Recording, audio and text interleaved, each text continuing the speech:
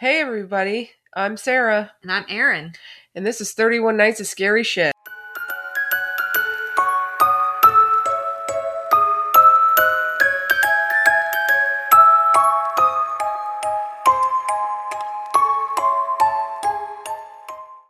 Alright, hey everybody, so today we're going to be talking about something really exciting to me, because it's local-ish, / it's a story I grew up with. Oh, cool. So it's a fun, scary one, I think. We're going to be talking about the Goat Man of Fletchertown Road. Goat Man. And Crybaby Bridge. Oh. Which I know there's tons of them throughout the country, but we're specifically going to be talking about the one in PG County, in Prince George's County. Fun. I love a good scary legend. Is that what it is? Legend? Yeah, like urban legend. Yeah.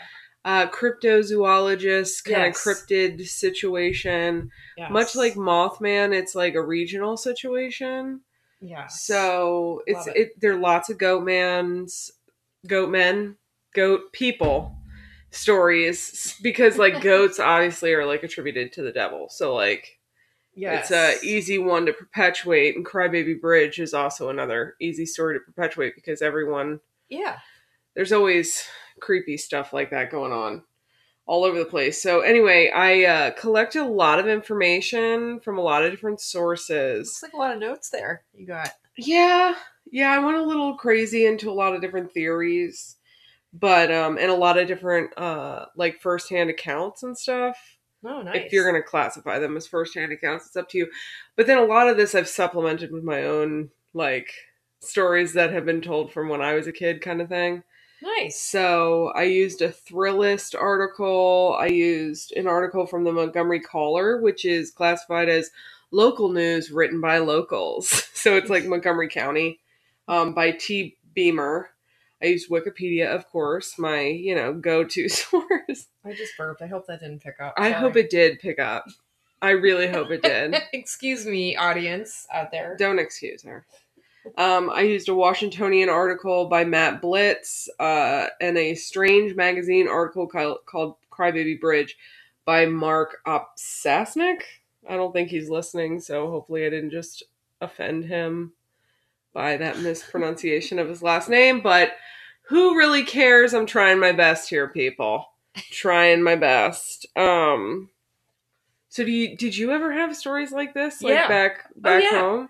Yeah, I don't know that they were region specific, but yeah, I mean, everyone's been told a goat man story. And there's always those weird bridges where you hear something. Children crying, baby crying. I mean, it's all in our town. It was tracks. Like railroad tracks? It was railroad tracks, and if you stopped, you would, you'd hear something. A child crying, somebody screaming. Or like a freight train coming down at you, and then like somebody screaming. Yeah. Like some horrible, heinous thing. Yeah. Or your car inexplicably moves on its own. Oh, yeah. But you do realize that's like a gravitational anomaly. I know. It's like... I know. It's still... It just has to do with the angle. Still scary. I know. It's terrifying because you don't really understand why it's happening. But it just happens. So I thought I would start with Goat Man because it's a little bit more of a unique-ish series of theories than Crybaby Bridge, because like you were saying, like there's lots of different stories of like horrible things happening to children. Yeah. And for some reason associated to bridges. Well, Goat Man, this particular one is a little fine-tuned to the area. So anyway, I'm going to go through a couple of the different origin theories behind it. I mean, the first one is my least favorite because it's kind of boring, which is that he's in the same family as Bigfoot. Oh, okay. So he's like a mythical beast that roams the earth, which is like kind of boring because then it's just like another cryptid. There's not like an interesting backstory to it. Right. But like, I appreciate it for what it is, Yeah. Like some sort of missing link or, Bigfoot terrified me as a child, and I really believed he lived in my woods. Well, I mean, it is a terrifying story, but then my dad made me watch Harry and the Hendersons, so then I wasn't afraid of Bigfoot, which, like, I don't know if that's a good thing or a bad thing. Like, I feel like you should probably have a natural fear of something like that. Yeah. Yeah. I guess. So this next one is, like, a popular one. Like, this is what, like, teenagers perpetuate, which is, like, a goat farmer that realized a group of rowdy teens had killed his entire, like, village. Yeah. Don't know how that happens, a group of rowdy teenagers killing people, but whatever. He went insane and turned into a teen slaying goat monster. So I guess it's like, he was filled with so much rage, he turned into this creature that killed teenagers. He actually turned into a creature, though. Yeah. That's the one that was, like, a very popular so, like, one. transmogrification kind of deal. Sure, we'll go with that. Yeah, I know, I'm being a little... I know, you're getting very technical, which I appreciate. So that one in particular was perpetuated up until about the 50s, 1950s. Uh-huh. The one about the goat farmer turning into a teen monster, which was very bizarre. And then around like the 1950s, 1960s, this next one became the popular one, and now this is the one that gets perpetuated because it's the most interesting one of them all.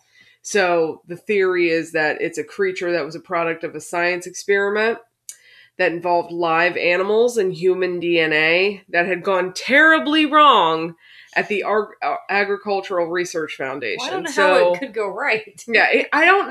You never hear of like live animal human DNA experiences ever going the way they were supposed to go, which I don't even know what that way is. Yeah. But it never is right. So essentially it goes that the former identity, this is another one where he transformed into something else, right? His name was William Lotsford, and he was a laboratory assistant who mysteriously went missing at the USDA Agricultural Research facility that was there.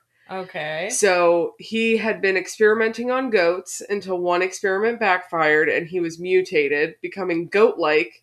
And this is where it becomes very bizarre. So, right, it's supposed to be he's some research assistant guy doing this experiment on goats.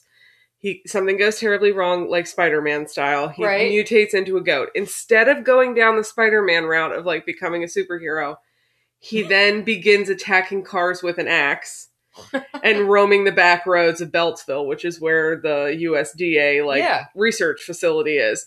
So I don't know why one particular type of mutation turns you into a superhero and the other one turns you into a murderous, like, mythical creature. It's very bizarre. And at one point the USDA was forced to publicly deny accidentally creating it. Ooh. Like, in the 70s, I talk about it later, they had to actually put out a statement that they were like, this is not actually real, guys. This is a fake story. Like, this has nothing to do with any kind of, like, animal testing. Because the public was so, like, out of control about it. Isn't that crazy? It's crazy. I mean, but you gotta wonder, is it just that the public got out of control, or were they really trying to hide something? Yeah, I mean, I definitely feel like they're trying to hide something, but not a goat-like creature. Right. You know what I mean? I really hope the microphone does not pick up Gus screaming in the other room. Creatures, but speaking of goat-like creatures, cat-like creatures. Oh, there they go. They're demons. So anyway, those are the theories around how it originated. So I vaguely talked about what it was. It's pretty much a half goat, half human type hybrid situation. It takes pleasure in terrorizing lovers. Oh, it's always lovers. It's always lovers lane situation. This one's an interesting one. Decapitating dogs. What? Yeah, it comes back full circle. There's like multiple situations where decapitating dogs had their heads removed, and particularly likes chasing teenagers. Again, I think it's just because I don't know, because like they're making out in those like lovers lane situations. Oh boy. It has a particular affinity for yelling and squealing and making goat-like noises, which I'm not going to imitate now, but one could imagine. And typically is seen walking alone at night along Fletchertown Road, which if you're from PG County, you would know where that is, but it's like in the Beltsville, Bowie, we need to go there area. I know, I really want to go. It's like super fun. We need to go. Yeah. And the first recorded media mentions of it are in 1971, but there were like, passed down legends through the kid, like through teenagers before that. But this is when it actually was reported on by the news. Okay. And it was, there was an article by Karen Hostler, in the Prince George's County News, which is affiliated with the Bowie Blade, which is an interesting coincidence, I guess. And the article does like a deep dive into all of this Maryland folklore. And then it's followed by an actual news item, like a news article about this family that ended up blaming the decapitation of their dog on the goat man. Oh. So 1971, there's like a huge resurgence of like looking into like folklore and stuff like that. So there were a lot of articles coming out and a lot of books coming out, like exploring all these like different legends. Yeah. And then this family, I guess, decided to blame it. There's a whole, we go into it. There are witness accounts. There's like all this kind of stuff. So this family, the Edwards, were searching for their dog who just, I think it's always good to have the animal's name. The dog's name was Ginger. So Ginger was missing. And the Edwards were really, really upset. And a few days later, the dog, I don't mean to laugh. That's terrible. The dog Ginger was found off of Fletchertown Road, which is like a few miles away from where they live, without its head. God. Just on the side of the road. God, no. And on the night of the disappearance, a bunch of these teenage girls, of course, including April, who was one of the daughters of the Edwards, said that they heard strange noises and saw a large creature, like, in their yard. And one of the witnesses that night said that it was about 6 feet tall. It walked on 2 feet, and it was completely covered in hair. And that it made a very high pitched sound, like a squeal, like a pig squealing was how they described it, which is just a horrifying noise when it is just pigs, let alone some sort of mythical creature type thing. That is really spooky to think about. Yeah, it's not something. And just look out into your yard. And it's just a large, hairy creature squealing into the night.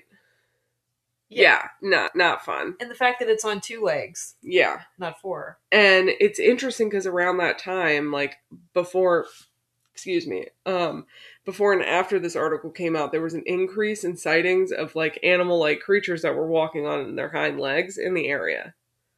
Which I think is just an interesting fact to put in there, that even before the article, there were people reporting this happening. It's kind of going back to Mothman, too. That Mothman, which was, 1966, 67. Yeah, there were sightings before that, too, of odd mutated bird-like creatures. So you go, Yeah. I don't know. Something was going on, so. Yeah. And later that year, in 1971, there was a Washington Post article that detailed the legend of Goatman all throughout the country, and specifically talked about this family dog decapitation situation, and oddly enough named these 3 gentlemen that had actually found the dog's body. So it come to find out that after they had reported this dog was missing, there were a bunch of people that like went out looking for it, and these 3 guys reported finding the dog's remains. Mm-hmm. But they weren't related to the family, which is an interesting situation. So anyway, they identify Ray Hayden, John Hayden, and Willie Geen. And these 3 guys go to tell the story of like how they found the dog. And they give like 3 different accounts. It's very interesting. It's very bizarre. Huh. And just an interesting fun fact. They think that the Goatman legend became super popular in the 60s and the 70s because of like the car culture. Yeah. Because specifically the Goatman is chasing cars. Right. And the reason behind it is because cars gave teens this kind of like freedom to like escape their world. And at the same time of that going on, kids in school are learning about like Greek myths and legends. So like the whole like Pan, like half man, half goat situation. So what they're saying is like it becomes a popular story in teenagers because of that mixture between wanting to like become an adult, freedom kind of thing, and also learning about all these different legends on their own, which is interesting in and of itself. But then in the 1980s, so after there's all these like articles that are coming out about it, there's a bunch of murders that are in the woods by St. Mark the Evangelist School, which is used to be by there, at Crybaby Bridge, which is on the same grounds as the Goatman Research Facility. Yeah. And they're widely believed to be attributed to Goatman, to the murders, because they're unsolved. And that's the only information I could even find out about the murders. There was no other information on there. So no other suspects. No other suspects. No other suspects, and they're comfortable saying there's no evidence. There's like they identified some of the markings and stuff as like from animals, but that just means that those bodies could have been out there for a while, right? But there's no other evidence. So whether it's Goatman or not, that's still terrifying. Yeah. Oh, it's terrifying because they're unsolved, and they're crimes. Open and they won't talk about them, which is very odd. I don't like that. So when all these murders are going on in the same general area of the Goatman, that takes us to the USDA Agricultural Research Facility off of Lotsford Road, which is where Crybaby Bridge is located. So Lotsford should sound familiar because the laboratory assistant that is thought to have turned into Goatman was William Lotsford. So that road was named for him. His family. Yeah. So Crybaby Bridge, the specific one that we're talking about, is on the USDA Agricultural Research Center, and it's off of Lotsford Road, which is I'm going to go into a lot of description about the road itself because it's very specific where it is. It's a jagged, swerving, one-lane country lane. That's redundant. I can't believe I wrote that twice. It was a tiny little weaving road. It's not like that anymore, obviously, because nothing exists like that. And it's in Mitchellville, Maryland, which is it's sandwiched between a bunch of stuff, but it's just east of the Capitol Beltway, in case you wanted to know. It's 2 miles in length, and it was barely wide enough for one car to travel down. So that's like part of the creepiness of it is that, it was those one-lane bridges where you had to wait. Yeah. There's lots of roads like that where I grew up still, actually. And yeah, it is terrifying at night. If you want to know like super specifics, it's the part of Lotsford Road that extended from Landover Road, which is 202, eastwards to Enterprise Road, which is Route 193. So if you ever want to find that specific spot, that's exactly where it is, and it's at approximately the halfway point of the split by the swampy western branch, which is the creek that Crybaby Bridge is over top of.